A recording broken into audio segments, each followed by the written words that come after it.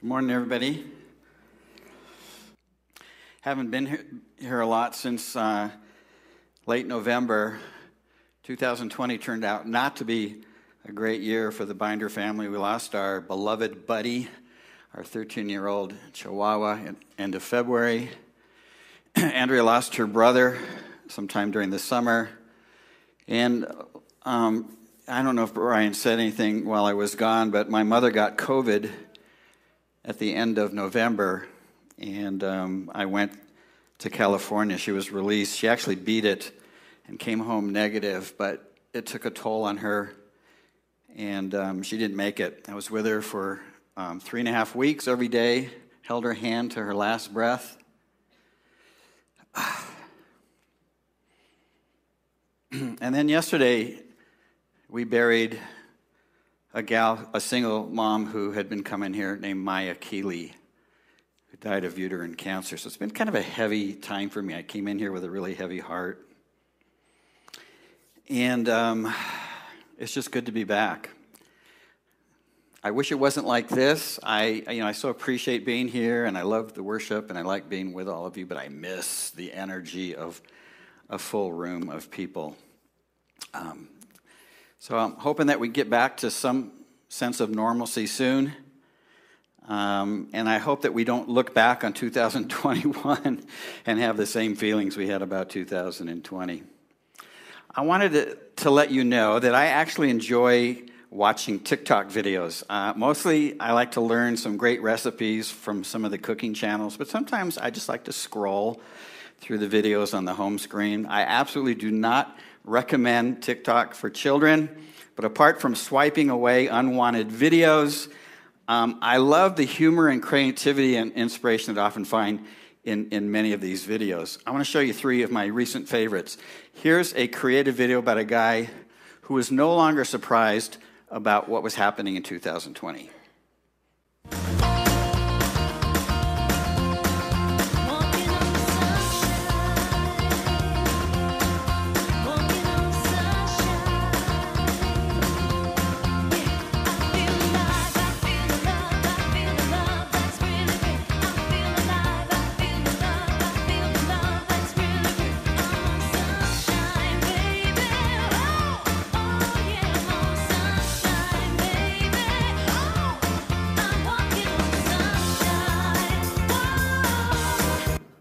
Here, this is an inspirational one about a pilot teaching his girlfriend how to be a co-pilot. I love this one. Or both. Both, check. 7. Verified pilot has course for best and worst case scenarios. Check. Verified pilot is willing to give up his life for co-pilot. Check. Aww. Verified pilot will provide for richer or poorer. Check. Confirm co-pilot's left hand is ready for engagement. Check. What? Next up. Is co-pilot ready to accept last name of pilot? Will you marry me, Ali Bond? Are you serious? Yes. Oh my God, yes. Oh my God. Are you serious? I'm dead serious. I want to spend the rest of my life with you. Who's flying that plane? Okay. And then this last one's about an obsessive, perfectionistic suburban mom. Warning, you just might see yourself in this video. So here it is. Cleaning people are coming tomorrow. The cleaning people are coming in the morning, and your room is a mess. I don't want the cleaning people to think that we're dirty people. They can't clean if it's not clean.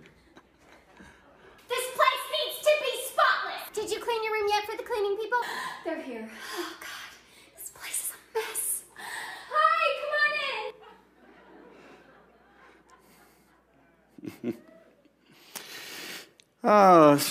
on in. Speaking of perfectionists, we're going to look at 1 John chapter 3. We've been going through the book of 1 John, which appears to describe God as the ultimate perfectionist who expects the same kind of perfection from us, with a very stern warning that failing to meet those expectations perfectly carries some pretty extreme consequences, which seems to be in opposition to what we know about God's grace. So navigating this chapter can be a little tricky, but when you apply a set of Jewish eyes to the teaching in this chapter, we'll be able to see it in its proper context. I'm pretty sure that by the end of this message, you're not going to leave here loaded down with shame and guilt, because none of us are able to live up to those perfect standards. But I'm pretty confident that you'll leave here today feeling inspired and motivated to attain to a higher level of faith, which is John's intention when he wrote this book. So let's jump right into 1 John chapter 3. I suggest you fasten your seatbelt. Do not move about the auditorium because it's going to get a little bumpy at times as I read through this section. And I'm reading through verses 1 through 11, and then we're going to read through verses 16 through 19. Just going to go right through it. So here we go. See what great love the Father has lavished on us, that we should be called children of God, and that is what we are. The reason the world does not know us is that they did not know him. Dear friends, we are children of God, and what we will be has yet been made known. But we know that when Messiah Jesus appears, we shall be like him, for we shall see him as he is. All who have this hope in him purify themselves, just as he is pure. Everyone who sins breaks the law. In fact, sin is lawlessness. But you know that he appeared so that he might take away our sins, and in him is no sin. Okay, this is where you want to give a little tug on your seatbelt. Here's where it gets bumpy. No one who lives in him keeps on sinning. No one who continues to sin has either seen him or known him. Dear children, do not let anyone lead you astray. The one who does what is right is righteous, just as he is righteous. The one who does what is sinful is of the devil, because the devil has been sinning from the beginning. The reason the Son of God appeared was to destroy the works of the devil. No one who is born of God will continue to sin because God's seed remains in them. They cannot go on sinning because they have been born of God. This is how we know who the children of God are and who the children of the devil are. Anyone who does not do what is right is not God's child, nor is anyone who does not love their brother and sister. Okay, can relax. It smooths out from here, all right? And please make sure you listen to the rest of this reading, okay? Tune in. For this is the message you've heard from the beginning. We should love one another. This is how we know what love is. Jesus Christ laid down his life for us. We ought to lay down our lives for our brothers and sisters. If anyone has material possession and sees a brother or sister in need, but has no pity on them, how can the love of God be in that person? Dear children, let us not love with words or speech, but with actions in truth. This is how we know that we belong to the truth and how we set our hearts at rest in his presence. Is your heart at rest in his presence? Well, it will be by the end of this message, okay? If you're feeling a little verklempt about what these verses are saying, then consider yourself normal, because the teaching seems very contradictory. On one hand, it seems to be saying that Jesus came to earth to take away our sins. The other hand, they also seem to be saying that now that Jesus has taken away our sins, we better not sin any longer. And worse, if we do sin, we're really not born of God. We're not a child of God. We belong to the devil, which is pretty tough teaching to reconcile with God's grace. So let's see if we can figure out how to unverklempt ourselves. And let's do this with a quick poll to see how this actually plays out in real life. So raise your hand if you consider yourself a born-again Christian whose sins have been washed clean by the atoning blood of Messiah Jesus. Raise your hand. Good for you, okay? Welcome to the tribe. Now, those of you who just raised your hand, raise your hand again if you've never committed a sin since the day that you became a follower of Rabbi Yeshua. Okay? There are no hands up, but keep it up. Actually, I did see one or two hands go up, all right? I assure you that we would get the same response in most churches, because every believer who has ever lived commits sin on a regular basis. Because the reality is that we were sinners before we put our faith in Jesus. We're still sinners today. We will sin until the day that we die. That reality will not change until after we die or until Messiah Jesus returns, whichever comes first. Because then, as John clearly states in verse 2, when we finally see Jesus in his full glory, we will see him as he truly is. And because of this face-to-face encounter, we will finally be 100% like him, meaning that the sheer impact of his radiant glory, his radiant presence will cause us to live perfect lives. In that radiant light of Messiah Yeshua, our shortcomings, our failures, our inability to love each other perfectly fade away forever. And if it's true that we will continue to sin until that time, how do we reconcile the rest of this teaching that seems to suggest that we should be perfect right now? Well, honestly, I have no idea. Let's pray. No, I'm just kidding. So let's see what we can do here. John, whose real name is Yochanan, that's how you say John in Hebrew. John was Jewish, just like all the other writers of the New Testament were Jewish. And so once again, in order to get the proper context in this passage, it helps to put on our special Jewish glasses when reading, and that's exactly what we're going to do right now. One of the consistent, very Jewish themes throughout the Bible is God's holiness. The Hebrew word for holiness, which is the same for the word holy, is kadosh. And the ha-kadosh, the holiness of God, refers not only to the perfection and the purity of God's nature, but that God and God alone is holy. Remember we just sang that? For you, O God, are high above the earth, which means there's nobody like God. He sits distinct from it. He's above all the other gods. He's 100% set apart from the rest of creation. Exodus 15:11 says, "Who among the gods is like you, Lord? Who is like you, majestic in holiness, awesome in glory, working wonders?" 1 Samuel 2:2 says, "There is no one holy like the Lord. There is no one besides you."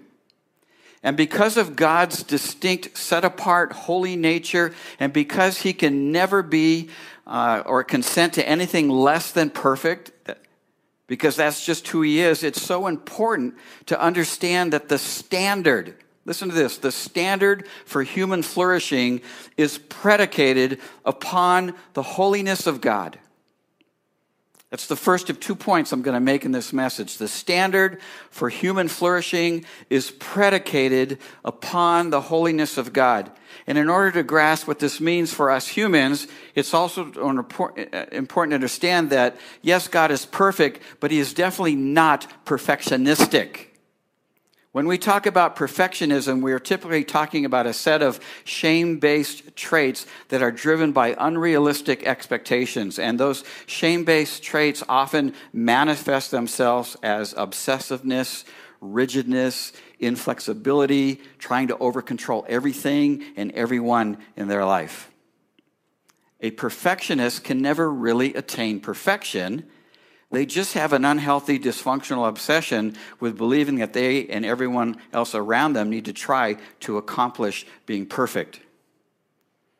And so it's important to understand that God is not trying to become perfect.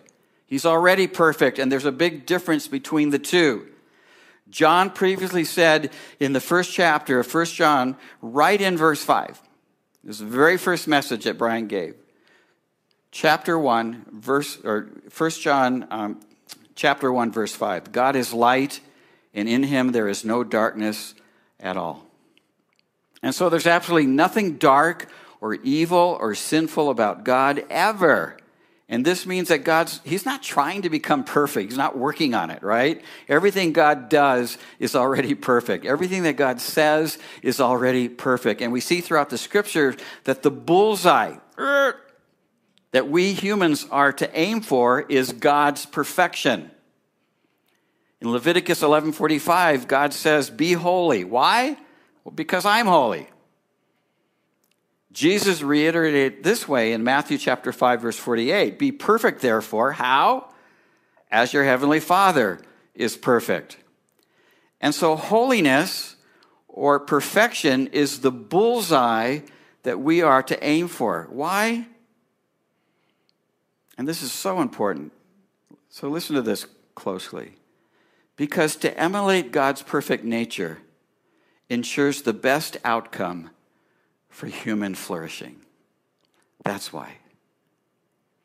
To emulate God's perfect nature ensures the best outcome for human flourishing. And because of this, God will never lower the standard or settle for less. God's holy nature is always going to be the bullseye that you and I are to aim for. A couple of weeks ago, Pastor Brian talked about a few of the Hebrew words in the Bible for sin, and he mentioned that one of them carries the idea of not being able to shoot an arrow straight enough in order to hit the bullseye. And since the bullseye is holiness or perfection, we can never shoot the arrow straight enough to hit it, because none of us are perfect, and none of us will ever be perfect in this lifetime. And this is why Romans 3:16 clearly says that we all sin. We all fall short of God's glory, which guarantees that we can never attain to this unattainable standard.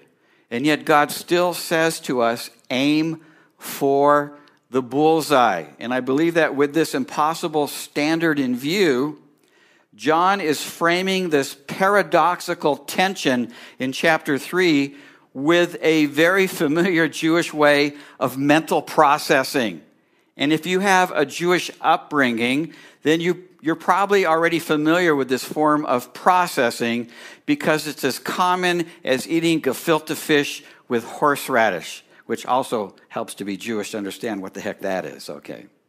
It's a way of self-talking or thinking through difficult, often contradictory issues by using a on one hand and on the other hand form of processing. Here's what it looks like from a scene on Fiddler on the Roof, where Tevye is trying to mental process his daughter's desire to marry a poor tailor who will have trouble putting enough food on the table for his family, and he's having trouble reconciling the contradictory tension in this scene.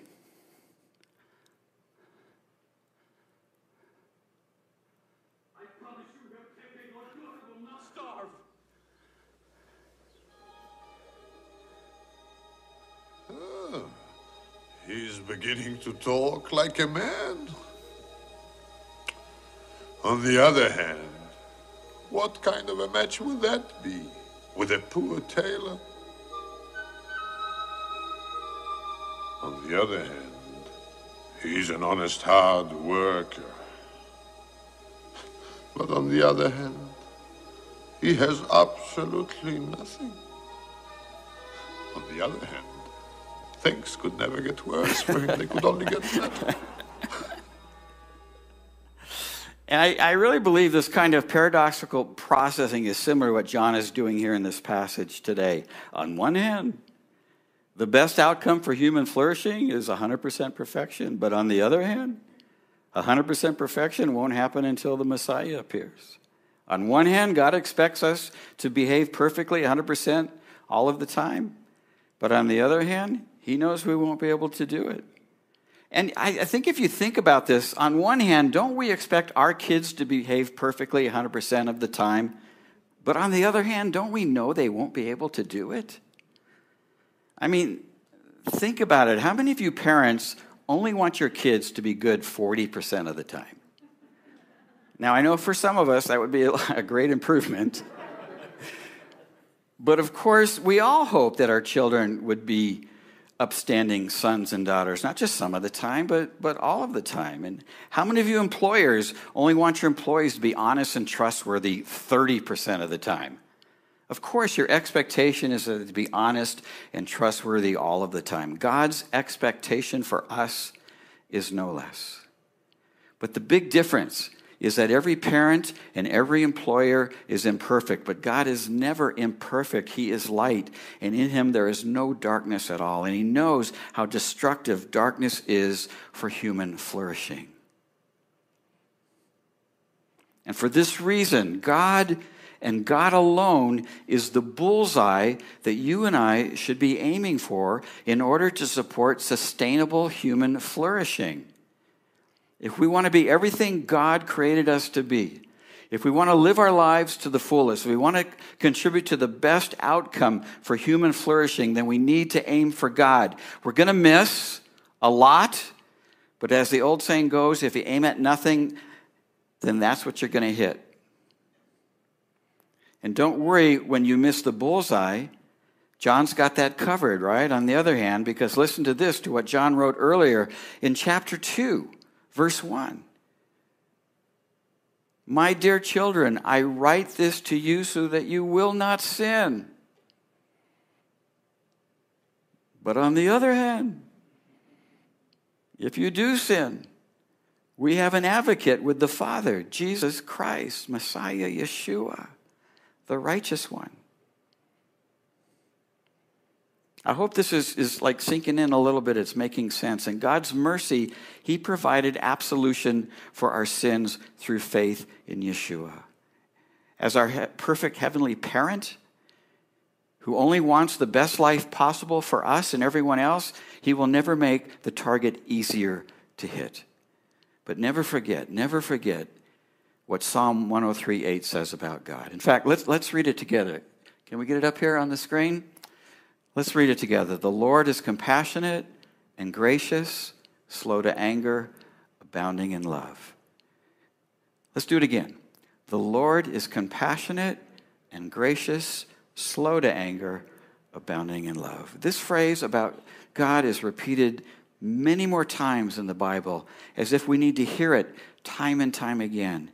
And so when you read something like the verses in 1 John chapter 3, where it seems like God is just the opposite of these qualities, take a deep breath and say to yourself, I need to put on my Jewish glasses in order to get the proper context of what this means. Got it?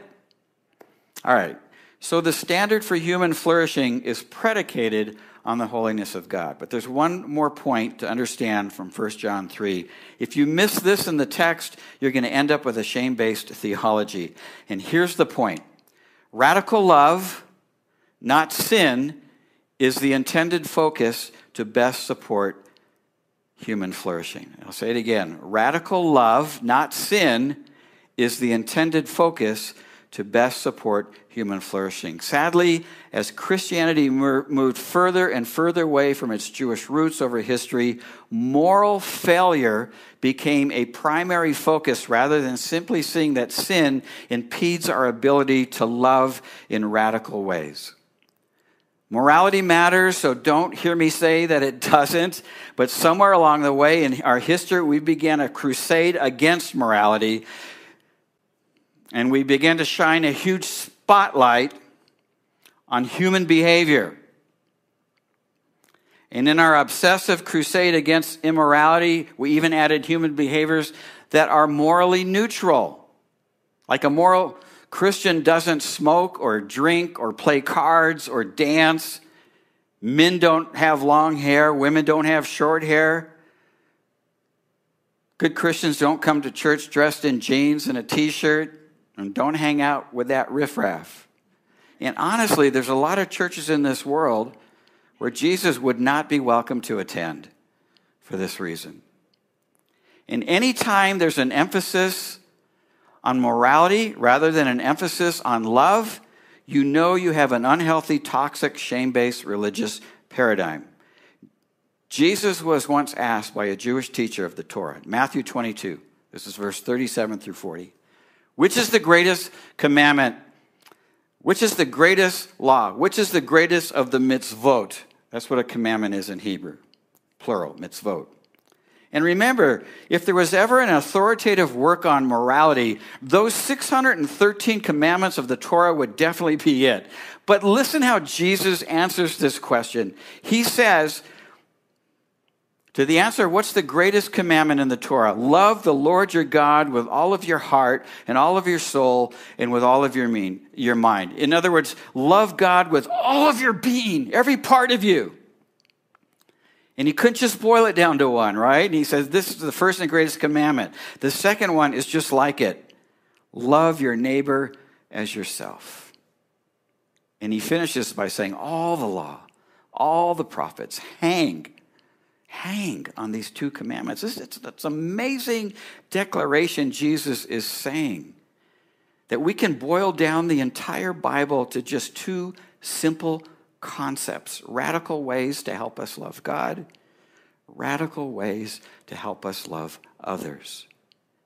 And John makes it very clear in our passage this morning that conquering sin matters, but don't miss for even a second that the reason why it matters is not to please the moral majority agenda. It's to free us up to love God and others in radical ways. And after coming on pretty strong about how important it is to aim to hit the bullseye 100% all of the time, to avoid sinning 100% all of the time, don't miss that John finally arrives at verse 11 and clearly says that the reason that this is so important is because, and he says, this is the message you've heard from the beginning. And what does he say the message is? That we should love one another. This is his summary of what he had just said. And what beginning is John talking about?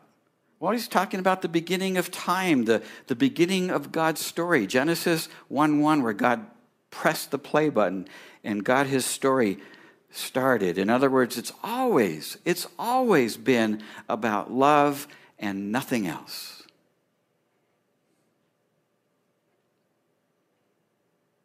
Simply put, 100% of the time, sin interferes with our ability to love well. End of story. And when you think about sin this way, you understand more about God's laws. Murder is just not a way to love somebody, is it? It's not a good way. Adultery is not a good way to love your spouse. Neither is stealing a good way to love, or lying, or gossiping, or being prejudiced, or not helping people in need.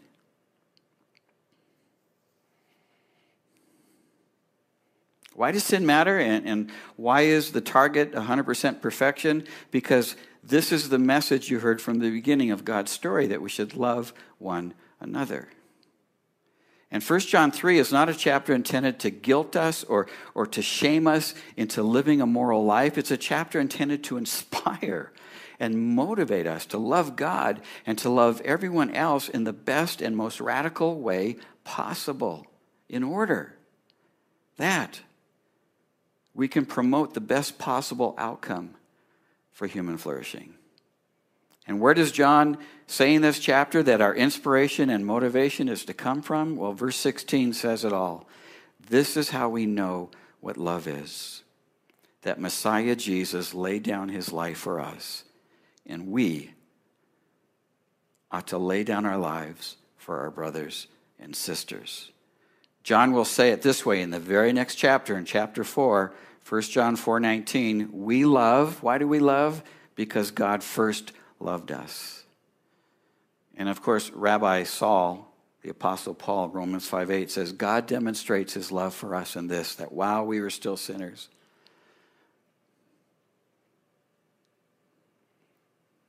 while we didn't believe in God, while we weren't thinking about God, we didn't want to believe in God, while we were doing horrible things, that's when Jesus died for us. No one cares more about our inability to live a perfect life than God. I mean, in a compassionate way, right? The Lord is compassionate. And he himself solved this problem for us by coming to earth as a man named Yeshua.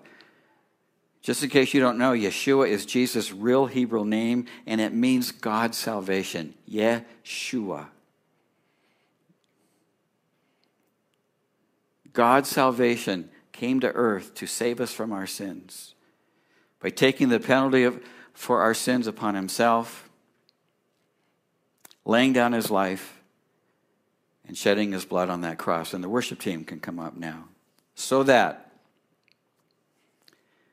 you and I could be set free to live and love unhindered, without the shame and guilt that comes from our failures or the fear of the eternal consequences that follow. And it's called amazing grace.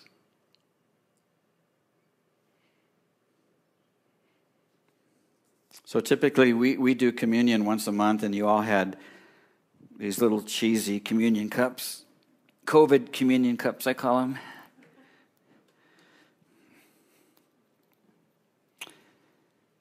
And one of the things that Jesus, and if you don't know how to use this, there's a little thin piece of plastic that you have to take off the very top to get to the wafer. And then just below that, if you pull off the rest of it, you'll expose the grape juice. And I hope all of you at home are going to join us. It really doesn't matter what you can have milk and graham crackers, but it does help to have something that's red to drink. I'll never forget, I did a wedding years and years ago, and somebody put an aunt in charge of, they wanted to take communion after they said their vows, and they put their aunt, who didn't have any kind of a church experience, in charge of bringing the wine, and she brought a nice white Zinfandel. So it just kind of changes the picture. But this juice represents the blood that Jesus shed, and this cracker represents Jesus' body broken for us. And you know what Jesus said? He said, as often as you drink and as often as you eat these communion elements, remember me. What are we supposed to remember about Jesus?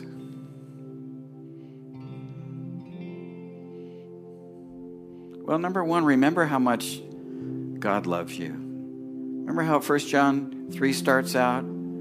How great is the love that the Father has lavished on us, that we should be called children of God, and that is what we are.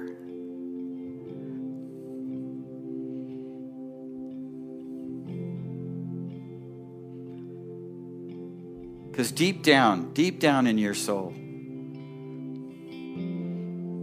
our most basic need, our most important need, is to be loved. And it's not that easy to find it here on earth.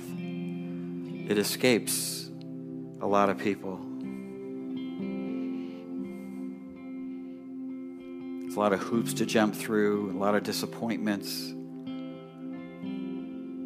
But how great is the love the Father has lavished on us. And when nobody else, you feel like nobody else loves you, God never gives up on loving you. Even before you were born, God loved you. Another thing to remember is the price that God paid to come to earth to atone for our sins. Another act of his love for us.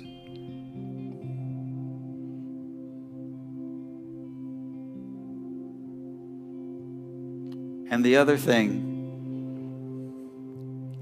to remember is that we could fearlessly and shamelessly keep aiming for that target and keep missing it. Because in God's eyes, when you trust in Jesus, in God's eyes, he sees you as holy and blameless, which I'm sure is why a couple hands went up earlier. That's how God sees us. We know that we don't live a holy and blameless life, but when God sees you, that's what he sees. I mean, absolutely, that's what he sees.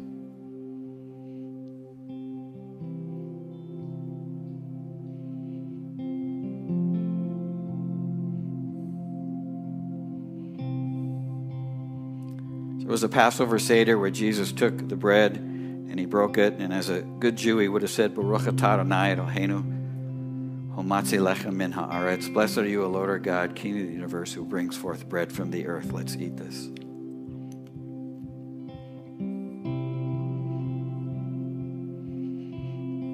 He took the cup and he would have said, Baruch atah Adonai Eloheinu melech haolam.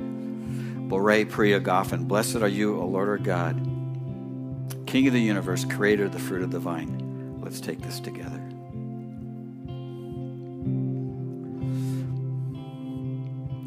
And Lord, I know we live in this tension, this paradoxical tension that we're to be perfect, and yet we can't be perfect. And thank you for resolving that. This communion table helps us to resolve that so well. And as the words to the song that we're just about to sing say, we would want to build our life upon your love, Lord. Your love for us is our firm foundation. We put our trust in you alone. We will not be shaken. And it's in your precious name that we pray. Amen.